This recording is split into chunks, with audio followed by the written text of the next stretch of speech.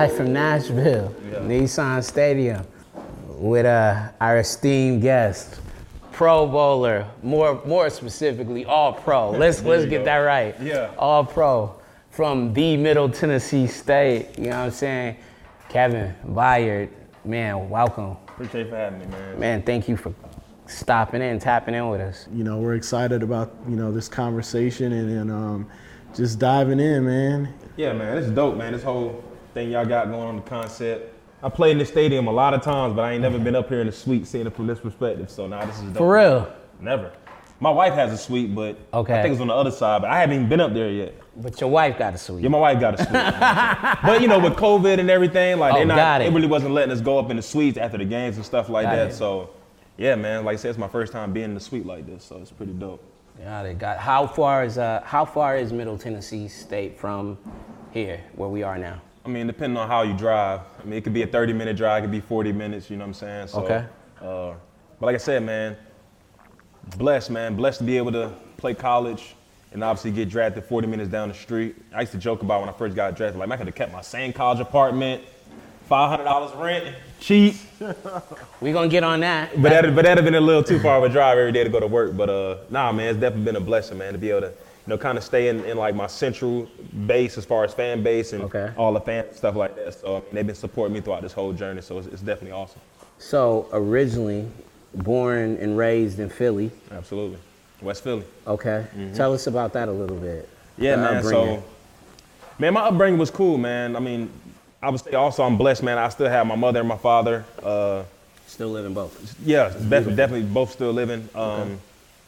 Obviously growing up in Philly, it was an awesome experience, man, because it's so different because, I mean, you're talking about the North and the South, even just how people talk, dress, and just how the environment is. I mean, it's one of those things where as soon as you go outside your door, you on the street, you know what I'm saying? It's like sidewalks, everything.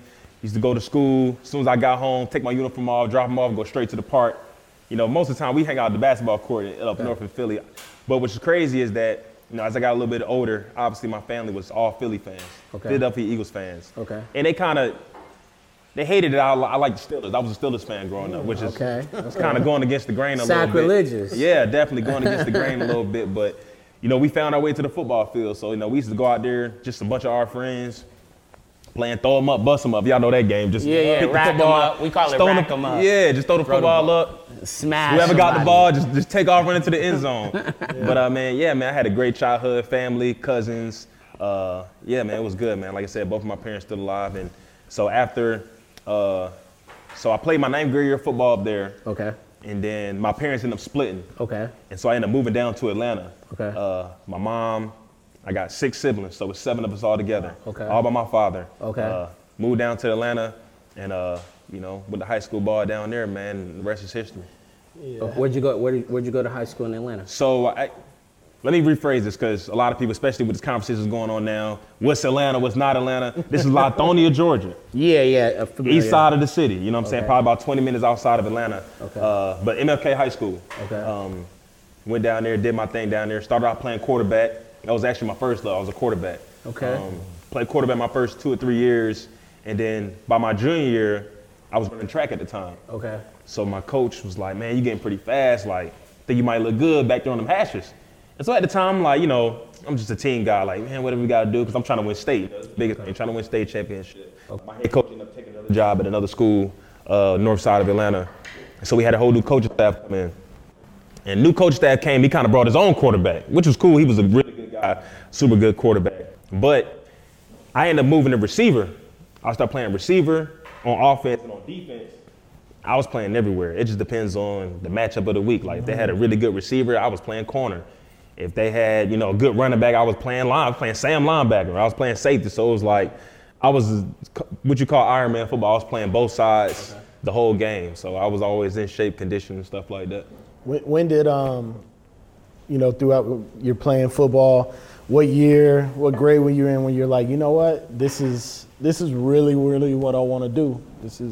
It's crazy, man, because even just like being young watching football with my uncles and my dad and everything, like, it's just something that we just like to do. It's just a hobby. We love watching football. Me and my oldest brother, we played football together.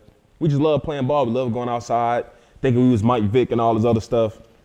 But it wasn't just like, you didn't necessarily think that it was gonna be a reality, you know what I'm saying? It wasn't until I got to high school, and I would probably say, and I wouldn't even say the NFL was even still a possibility at the time. It was more like, we just wanted to go D1. I wanted to play in the SEC. That was like my biggest thing. Like, I want to go D1. It was like, obviously the NFL was a dream, but it was just so far ahead of the circumstances that I was living in at the time. It was like, man, I just want to go D1. I just want to kind of go get a scholarship, get my school paid for and stuff like that. So that was the dream. That was the grind. And by my 11th grade year, I started to get some traction on some schools and things like that. But like I said, once my high school coach ended up going to another school, he kind of took my recruiting with him. So my senior year, I started all over. Like, I had no recruiting until my senior year actually started. So like, I ended my senior year with maybe 6 offers. Had a couple schools. Like, I had MTSU, obviously, like Southern Miss and those schools like that. But I had a big offer come in, was Kentucky, at University of Kentucky. So like, I'm like, man, the SEC offer, this is big. But you know, being a young guy at the time, kind of doing my thing, I'm like, man, you know, if one school would offer, you know, another one gonna come, another one gonna come. And so I had another guy that went to my school, he played receiver, and he was really good. He was like, he ended up being all-state receiver. This guy scored 27 receiving touchdowns. And so I wanna say Thanksgiving come around, he called me like, oh, listen, bro, I'm talking to my dad. I think I'm gonna commit. I said, all right, bet, shoot, I'm gonna commit right after you then. So we going to the same school, that's my boy.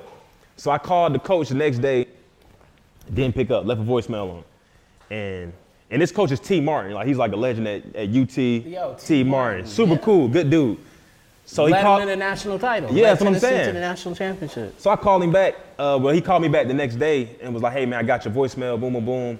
And he kind of just started explaining to me that, you know, the recruiting list is full at this point. Like, wow. But they said they got a guy that's in Alabama that's committed, but his grades that might not check out well. So he still want to recruit me, but he's letting me know, like, there's really no offer there right now.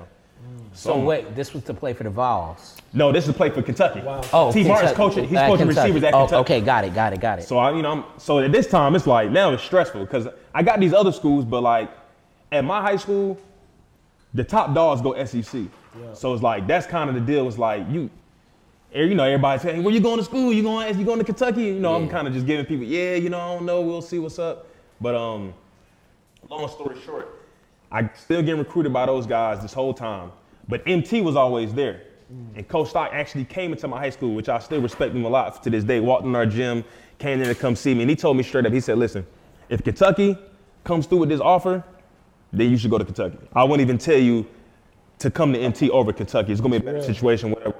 But he said, if Kentucky doesn't work out, you should come to MT and play safety for me.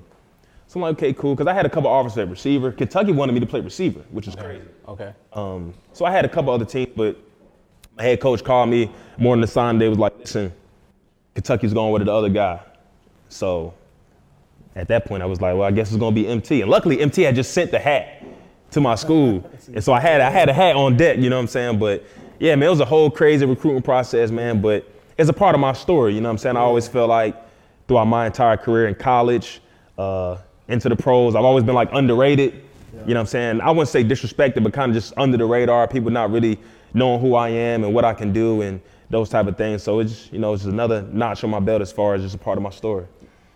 I think, you know, that's why we do the show, right? It is because of life is going to throw you everything, right? Absolutely. And it's not going to always, it's not convenient. It's not at your convenience. You know what I mean? The ups and downs are not at your convenience. Right. All on, you know, the higher power's timing, exactly. Right?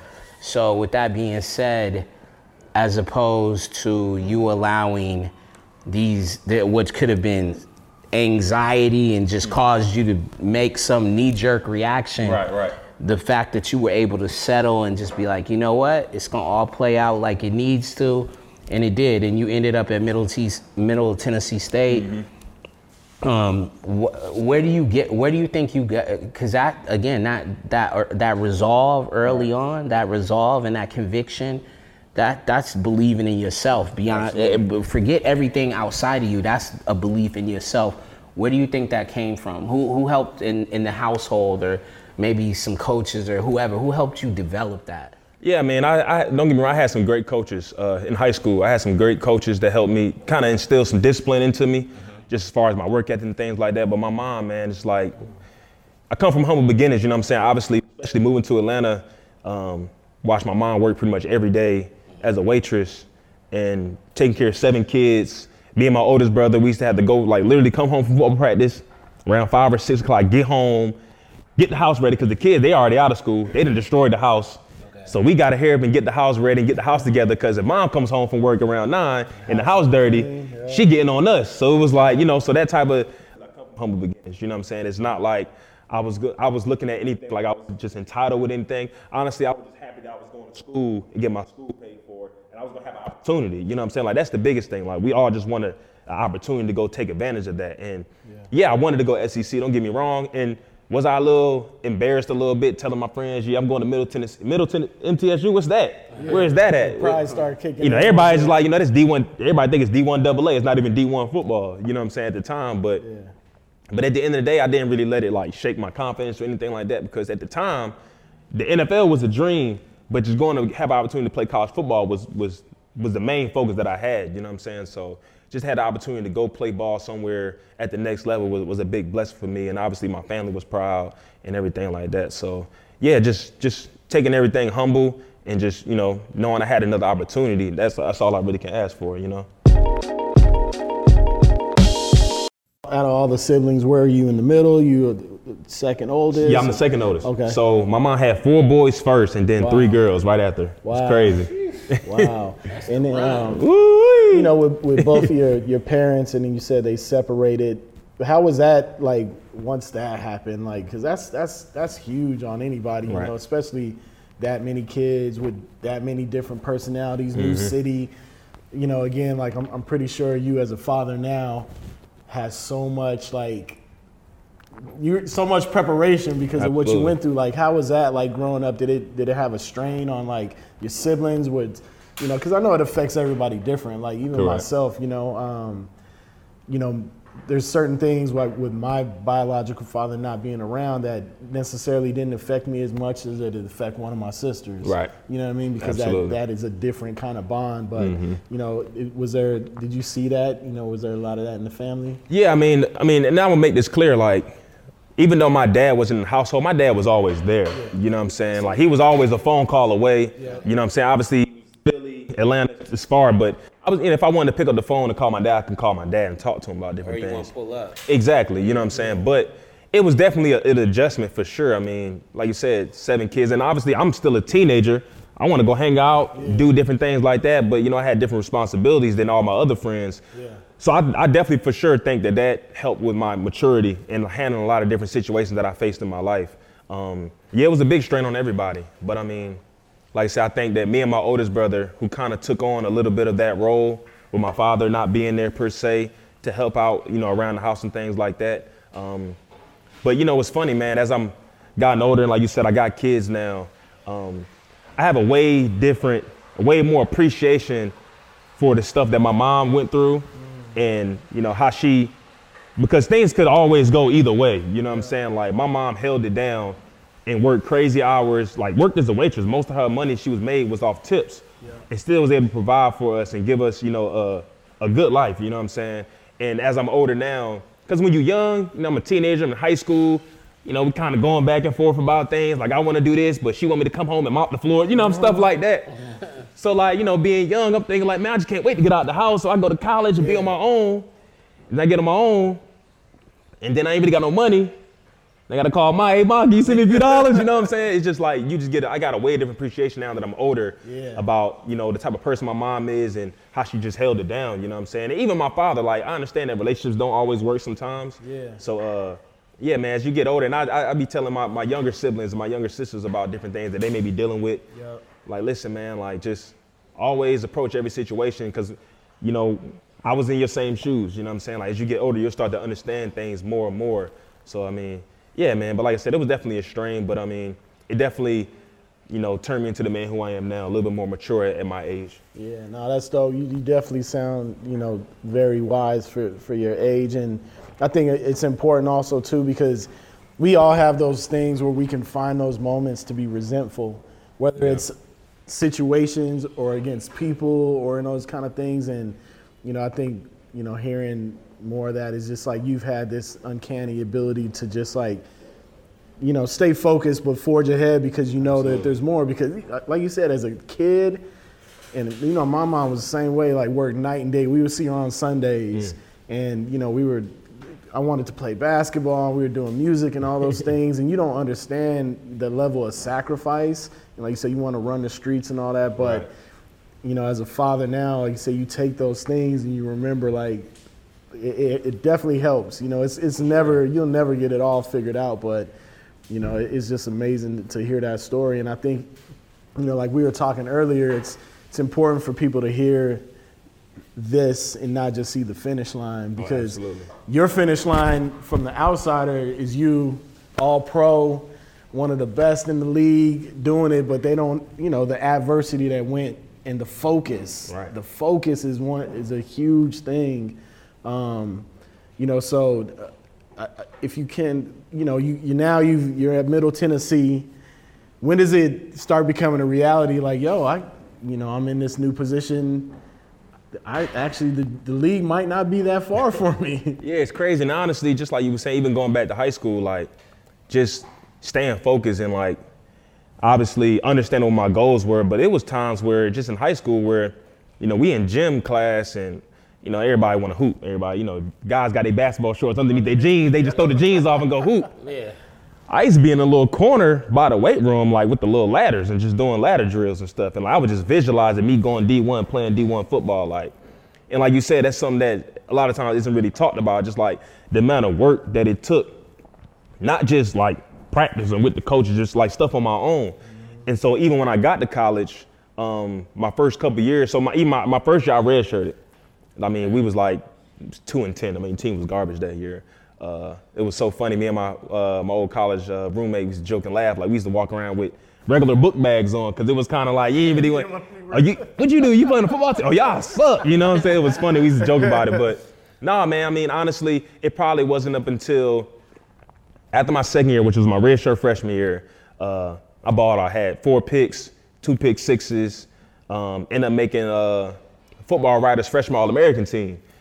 And so I'm like, man, it's just my first year playing. Like, it really wasn't that hard, you know what I'm saying, to put up these numbers. And obviously, I'm looking at the other guys that's on the list of me. Everybody else is from, like, the Alabamas, these big-time schools. And I'm like, man, I'm measuring up with these guys. And I was always kind of measuring myself with those big-time guys, especially when I was working out, training. I'm doing my sprints. I'm thinking about what the guys from Florida State doing, what the guys at LSU doing, like how they working. That's kind of how just my mind's, because I understood that being at I wouldn't call it a lower level school, but being at a smaller school, a lot of times I had to put myself as if I'm somewhere else to try to, battle with myself or whatever. So then the draft comes around. And I think this year, I think the first round draft might have been like Clint Dix, Mark Barron, just some other guys. It might have been Kenny Vaccaro too, who actually played with my dog.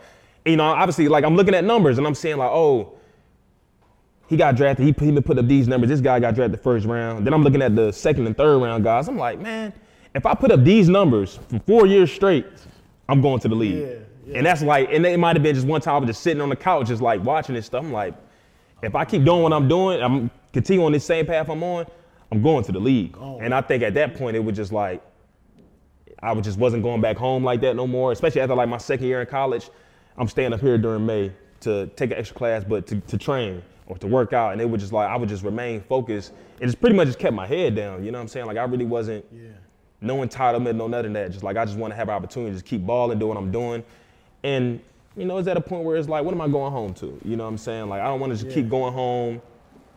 Mom already got. Home's Atlanta. In Atlanta. Okay, I'm saying home in Atlanta. Yeah, my mom already got enough stuff going on. I'm just going to come home, sleep on the, you know what I'm saying? It's like. Felt like you were further burdening her a little bit. Not necessarily, but it was like, I want to go be able to change my family's life. You know what I'm saying? I want to go. I need to do what I need to do. I need to lock in for a couple more years and like, you know what I'm saying? And just, because if I lock in for these few more years, then. Go do what you need. Exactly. Whatever. I can go buy my mom a house. I can do whatever I can do. So, yeah, man, that was kind of the mentality, man. But like you said, man, after my freshman year of college, making a Football Writers All-American team, which I didn't even like, it wasn't in my thought process like that I was going to be an All-American or something like that. It was just grinding and grinding and just grinding and grinding. And then I start seeing the fruits and it's like, oh man, like You know how they say when a tree start growing, you start seeing a little bit of flowers. It's like, oh, I'm a gardener. I can do this. Yeah. But I was like, man, I got to stay down just a little bit more, man. And you know, I'm here now. I think that's important. An important tool also too. Not having that fear that you're missing out. Right. You know what I mean? Like you said, going back home every chance you get to hang around the homies and doing those kind of things. Like you said, in watering the plants, sharpening your tools to continue to grow and be the best. And you have to set markers. Oh, for sure. I think, you know, we set goals, and sometimes we'll meet those goals, but then we don't set other ones. You know what I mean? And it's okay to, like, you know, you're not going to meet every single goal, but if you continue to set them, you're pushing yourself, because really you know, you have people you can measure yourself to, but you have to put in the work. Absolutely. You know what I mean? And I would say this too, like, don't get me wrong, like, I used to go home and hang out with my boys and stuff like that, but for some reason, like, and I don't know if this is just me or not, but like, I used to have, like, people call it like intuition or a gut feeling. Like, sometimes you in certain situations, it's like, I can be grinding somewhere. I can be out here doing this. Even when I first got to the league, like, you know what I'm saying? You go home, club nights and stuff like that with your boys and stuff. And then, you know, I still remember this vividly. I was home in Atlanta, out one night, a couple of my boys out, and I was just in the club and I was just looking around. I'm like, bro, this joint really getting weak. Like, buying bottles and stuff like that. I'm like, you know, and I just dapped up my boys like, yo, I'm finna clear it. And I don't think I've been out in Atlanta since then. But it was just a feeling where it was like, you know, God's put something bigger on me, and like the trajectory that I'm going, like this is, you know what I'm saying, it's kind of small time a little bit. And I ain't necessarily saying there's nothing wrong with going out and hanging out and stuff like that, but just for me personally, just having that tunnel vision. I've always had tunnel vision, so it's like, just stay on that tunnel vision, you know what I'm saying? Listen, we've all heard the stories of athletes like yourself, but others, right? Where it's like, you got the dialed in focus has got to be there. When you talk about Floyd Mayweather, right? No drinking, you know what I mean? Yeah. Like, goes out, but literally doesn't drink, and always stayed at his fighting weight, was around 147, you know what I mean? Didn't blow up and gain 20 pounds in between fights. Even when he wasn't fighting, or there wasn't anybody on the calendar, so to speak, it was like, I'm staying in shape every day. I'm going to be in shape every day because I need, that's the discipline. Right. So what you're ultimately talking about is discipline, which is what we all need. Like, without it, you know, things are out of balance. Right. You know what I'm saying? And when you're out of balance, you got to spend a lot of time putting things back in balance, and that energy could be used to further, you know, throw gasoline on a fire that you've already created. So again, kudos to you, you know, for your focus, man. Like, I think we don't give ourselves enough credit for our focus and our discipline. You know what I mean? Like, especially when you know you're tethered to something, like you're tethered to a different calling. You know what I mean? Absolutely. And again, it takes unmitigated focus. So again, kudos to you.